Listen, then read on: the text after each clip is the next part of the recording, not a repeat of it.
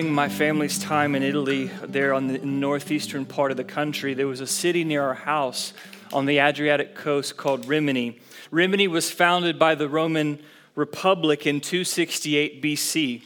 It's a very old city. And in the middle of that city square is a pillar, and that pillar is a monument to Julius Caesar when he went through that city with his legions down into the Rubicon River. And that monument is there that commemorates when he famously said as they passed that river, Alea jacta est, which in Latin means the die has been cast.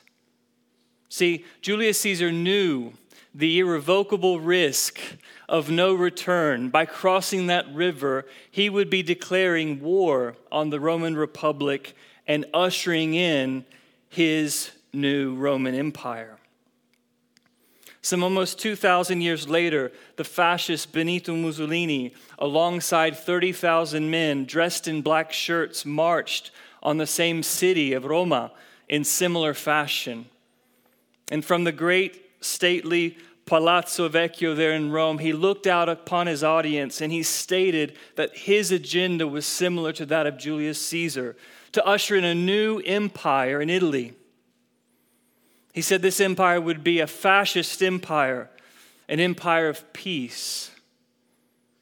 Both of these men brought new empire arrivals. Both of these men marched on Rome, and they were hailed as absolute leaders for a season. Their empires, while coming with incredible force, were short-lived, and both rulers were brought down with bloodshed and death. I think that these specific empire arrivals speak to how we ourselves this morning perceive how kingdoms should arrive in this world. And the gospel writer Luke, I think, has a similar objective for his readers, and this is his objective. The kingdom of God, the nature of God's kingdom, not only arrives in a way that we least expect, but its arrival shatters our presuppositions about what God's kingdom should be like. And so with that in mind, I would like us to go to our text. All throughout the Gospel of Luke, up into the text this morning, into chapter 13, Luke is trying to compose a narrative with repeated emphasis on one concept, and that is the Sabbath. Now, he's doing this because any law-abiding Jew at that time would know that the Sabbath finds its roots in the Exodus. We know the fourth commandment is grounded in the law of Sinai. But in that account, in that concept in Exodus, its basis, its origins, finds its place in the creation narrative of Genesis. Later on in Deuteronomy, when the law has been given, that Sabbath concept signifies something renewed. It signifies redemption from Egypt, in which the children of Israel were freed from the bondage of satanic oppression in Pharaoh. And so much that Luke has been trying to build on thematically in this text, I believe, comes to a theological point with the healing of this woman. In verse 10 and verse 11, if you have your Bibles, look there with me. Now Jesus was teaching in one of the synagogues on the Sabbath, and there was a woman who had had a disabling spirit for 18 years. She was bent over, and she could not fully straighten herself. So just imagine with me. Let's imagine we're there. He's sitting there teaching in the synagogue, and this woman comes over. Everyone sees her. Everyone knows her. And that's because we all know in village life, there's no news that's private. Everyone knows everybody. And we used to imagine they knew who this woman was and where she had come from. Some today speculate on whether or not she also had not just a physical element, a physical disease, but also that there were psychological causes to her infirmity. Maybe someone abused her when she was little, and as she grew, her muscles and her bones didn't grow the way she thought. She was twisted up. She could not stand straight. But there's more to this. Jesus calls this woman daughter of Abraham. This is very unique language. Unique language we do not find in other accounts. So that the writer here, Luke, is trying to show us she is representing something larger than just herself. She represents Israel. And that's because the daughter of Abraham, the Jews of Jesus' day, Israel, are suffering under satanic oppression. Only Jesus can set them free. So what he wants to do for this woman, he wants to do for the entire nation. We see this theme in this repeated expression of 18 years. 18 years enforces the idea this woman has to be viewed in not just historical terms, but also in symbolic terms. In the entire New Testament, you will not find the number 18, but in this chapter, twice. The beginning of the chapter, the Jews are asking Jesus, why did those Galileans have to die? Were they worse sinners than us? And Jesus tells them, do you remember when the Tower of Siloam fell on those 18 people, killing them? Accidents happen. It's not that they were worse off than you. And so Luke uses 18 once again in this woman's story. He's trying to point us to something beyond what's happening in the synagogue. Now, we won't find 18 in the New Testament, but we will find it in the Old Testament. In the book of Judges, in chapter 3, verse 14, we see the Israelites. They are suffering for a period of 18 years. We see a cycle of disobedience resulting in Yahweh abandoning Israel to her enemies. This 18 years seems to be a heightened period of suffering for Israel as they are being captured and oppressed by a Mesopotamian king. Luke's allusions to the story of Judges with using 18, he's trying to place the healing of this daughter of Abraham into a much larger paradigm of the daughter of Abraham, Israel, in a continual Exodus theme throughout Scripture. And that's what he's trying to put forth here in relation to God's kingdom. Creation, redemption, oppression, liberation. In verses 12 and 13, Luke tells us that while Jesus was teaching, he saw her.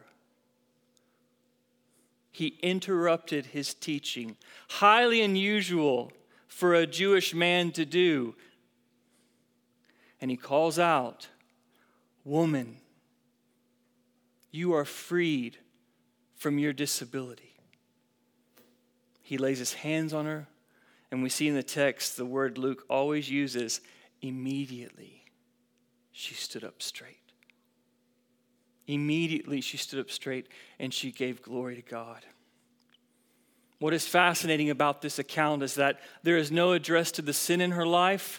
There's no request from Jesus to her to repent of something she's done wrong. There's no talk about forgiveness, just instant, compassionate healing.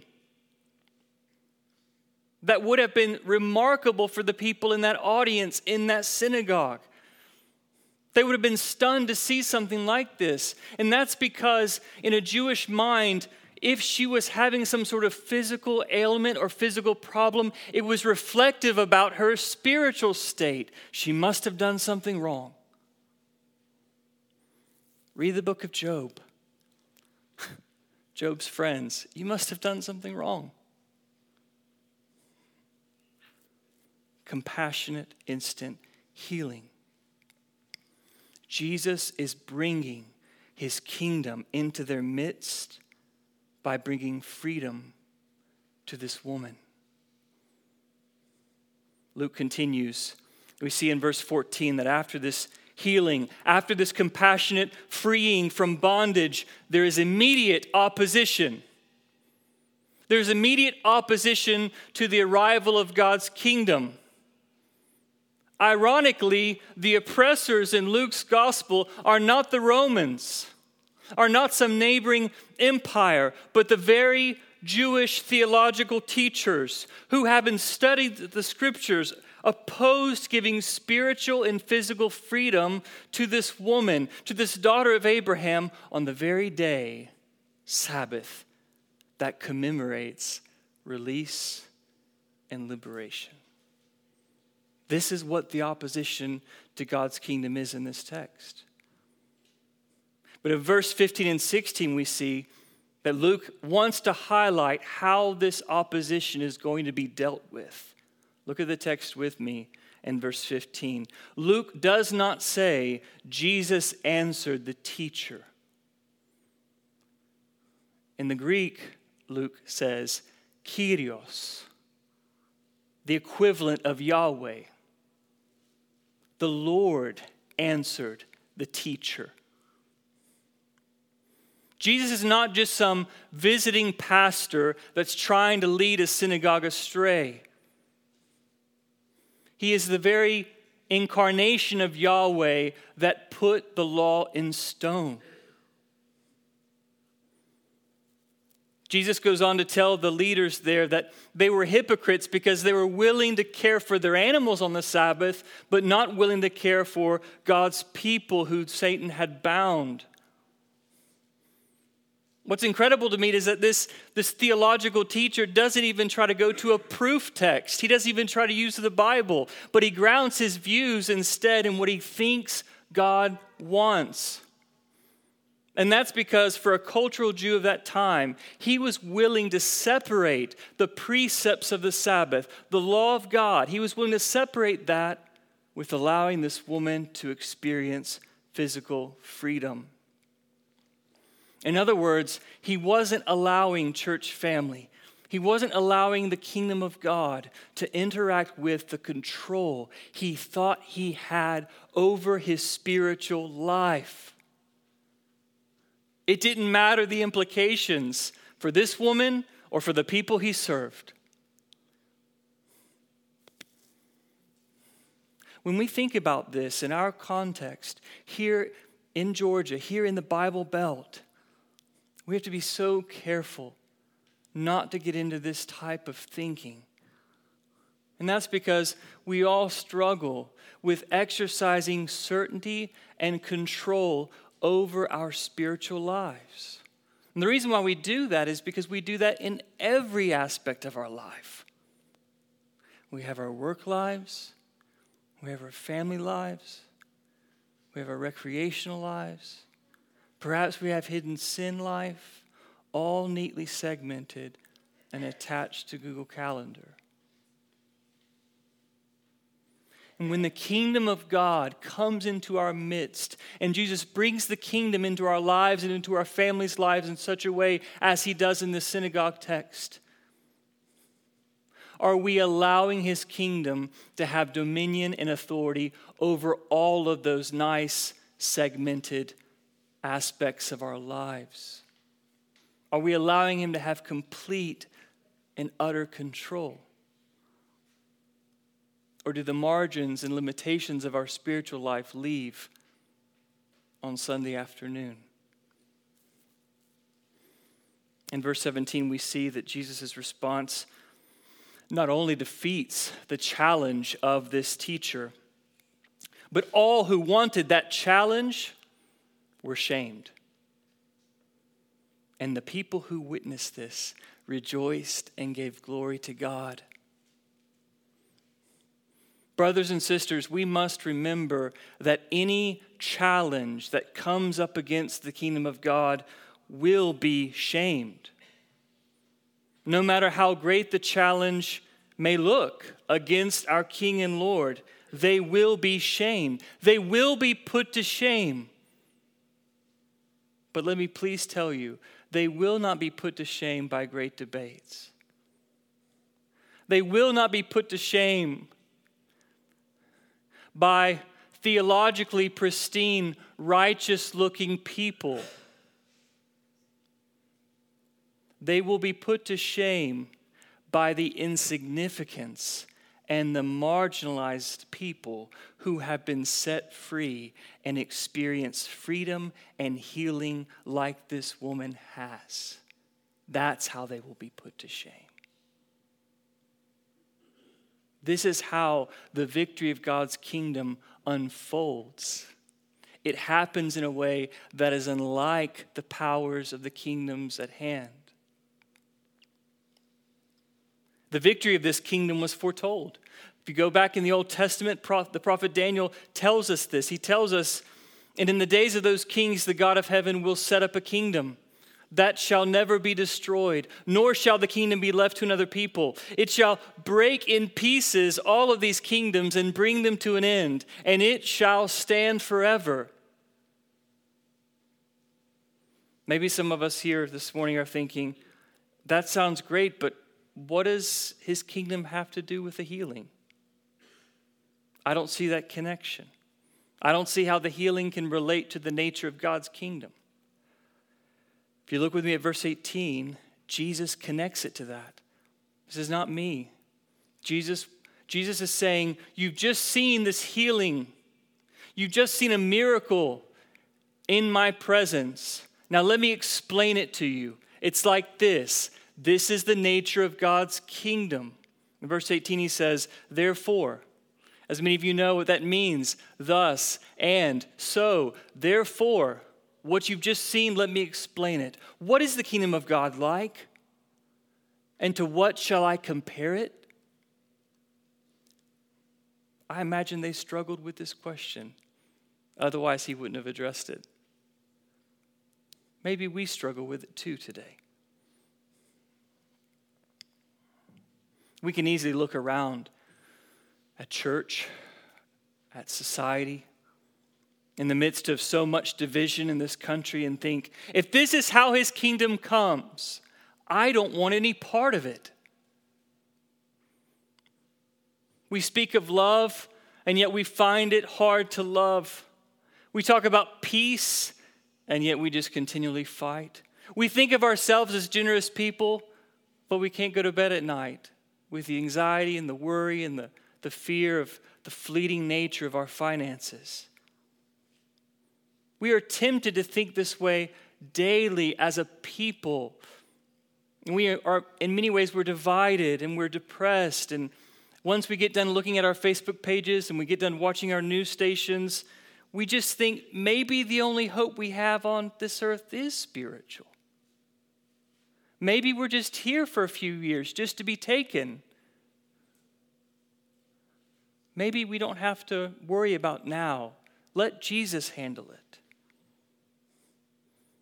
Because all that talk about your kingdom come on earth as it is in heaven, it's just too much to get on board with. If we are tempted daily to look at life this way, I want to encourage you, church. I believe the Lord Jesus wants to give us a different paradigm for how we might look at his kingdom. Look with me at verse 19.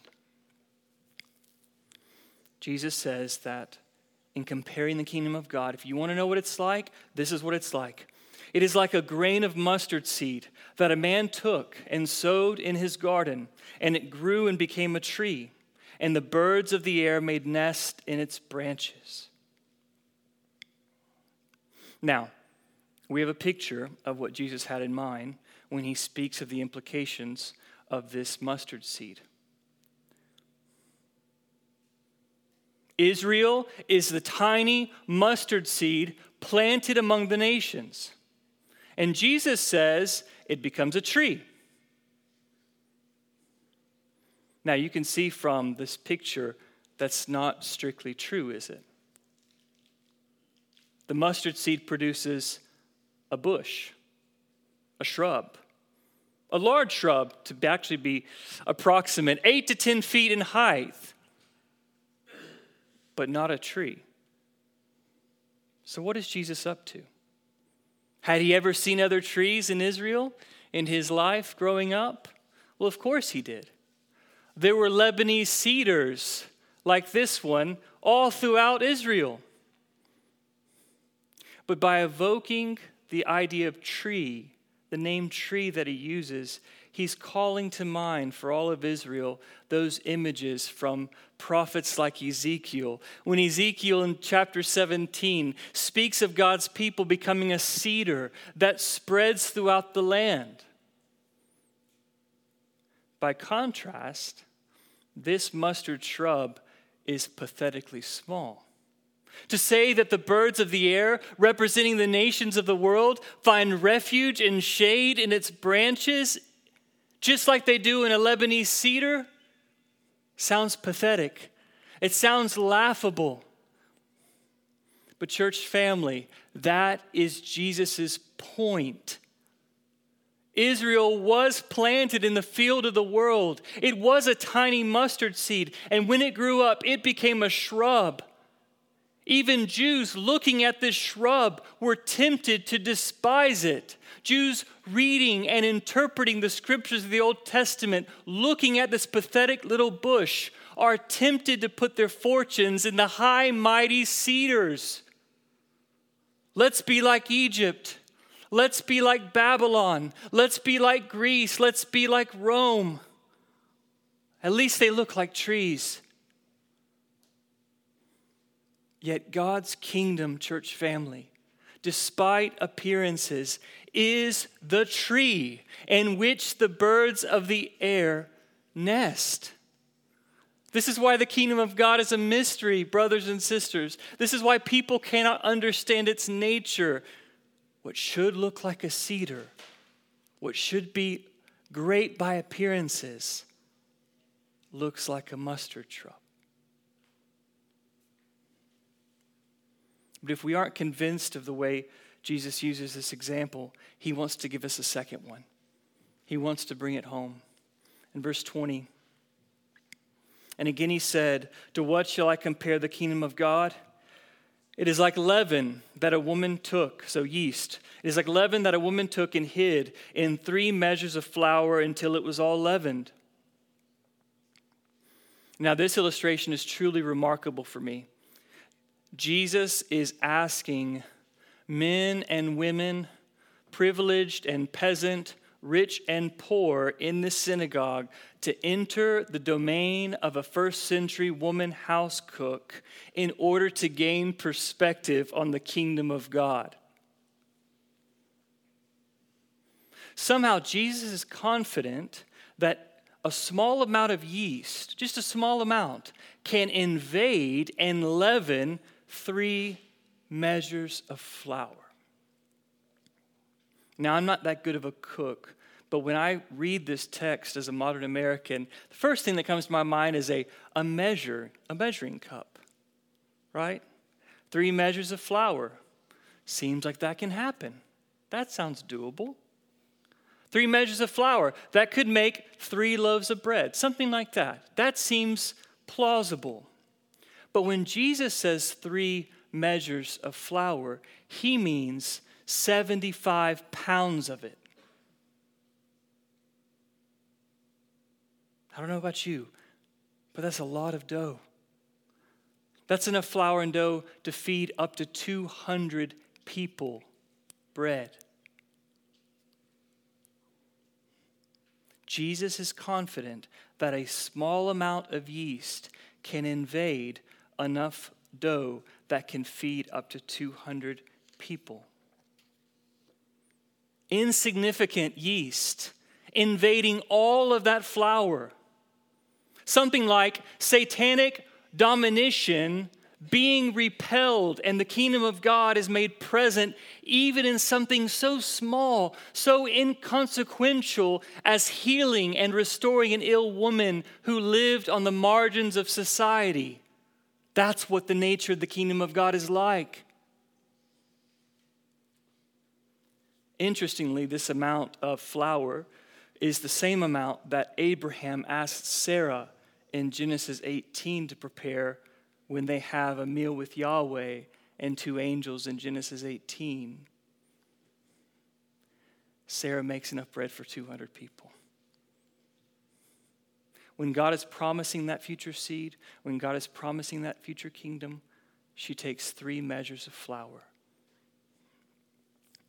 Sounds like Southern hospitality. Jesus is saying with this illustration that once the yeast is introduced into the dough, its growth cannot be stopped. He is saying here that the reign of God cannot be slowed, even though it's hidden. Even though it's insignificant, even though you can't see it leaven the dough, it cannot be stopped. And it will one day, it could take thousands of years, but it will one day fill the world with the reality of God in it. The Apostle Paul, highlighting this aspect of the nature of the kingdom in 1 Corinthians, quoting the Psalm, says, "Then comes the end, when he Jesus delivers the kingdom to God the Father, after destroying every rule and every authority and power. For Jesus must reign until he has put all of his enemies under his feet, and the last enemy to be destroyed is death." Now, we may never have read that verse with this context in mind, but we sing its implications every Advent Christmas season. I think this is what Isaac Watts had in mind, the great renowned hymn writer, when he wrote in his third stanza of Joy to the World, "No more let sins and sorrows grow, nor thorns infest the ground. He comes to make his blessings flow, far as the curse is found." Far as the curse is found. Church family, I believe Isaac could write that into his song because he believed what he put in the beginning of his fourth stanza, because he rules the world with truth and grace.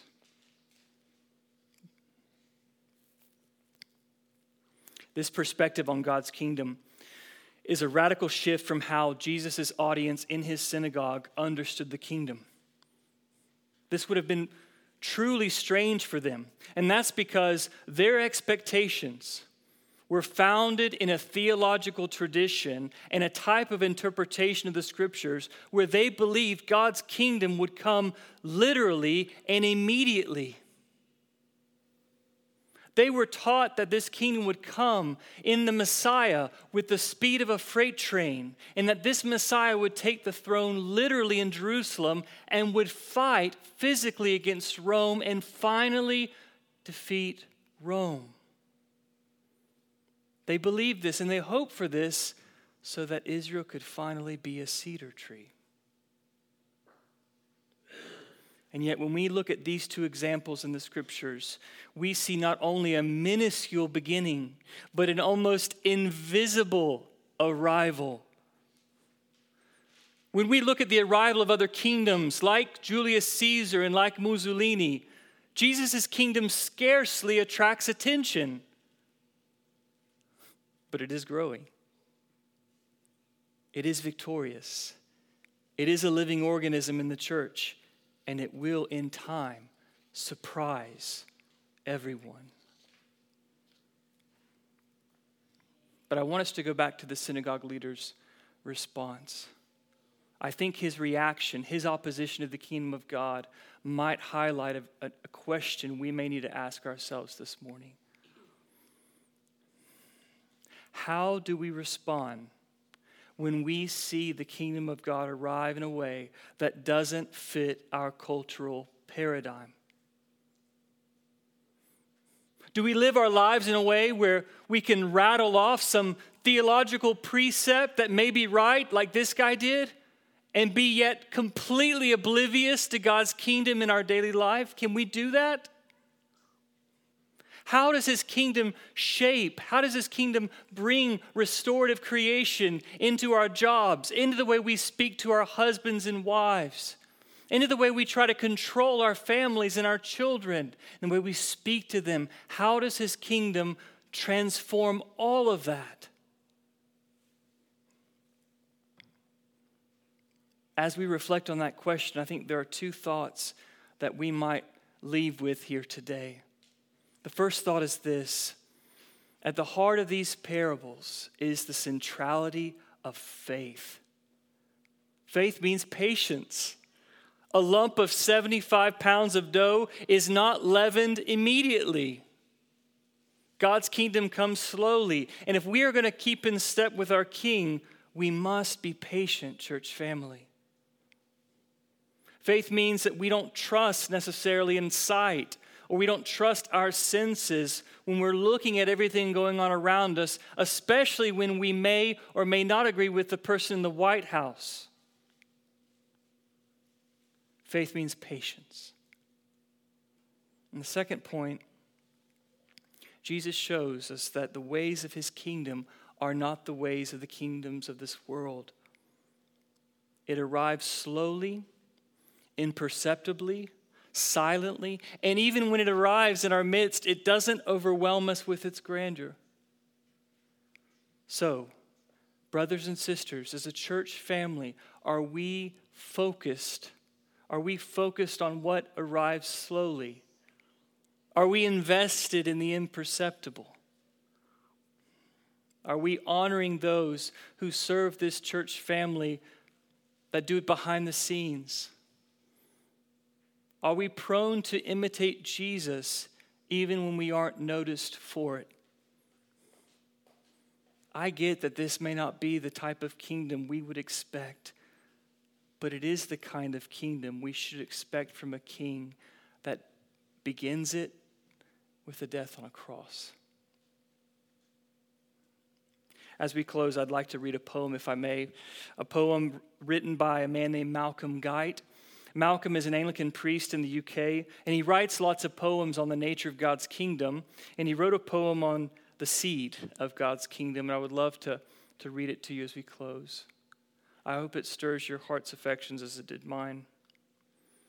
Malcolm writes, "Least of all seeds, a singularity, complete compression of the infinite, still point containing all polarity, sown in the field of being by your love. Simplicity begets the intricate, a coming cosmos waiting to explode, flings out this whirling world in which we move, brings us to birth within our own abode. So too your kingdom comes.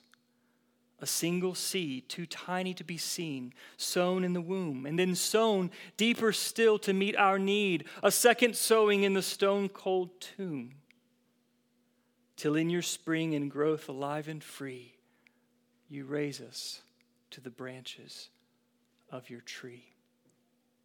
Crosspoint family, may we with faith embrace a kingdom whose strength is often found in the repetitive, mundane, humble, daily hospitality in our dining room tables, whose power comes from a weekly sacramental worship with God in a meal that points to transformation now, not just in the future, because his kingdom will not allow the cedar empires of this world to defeat us.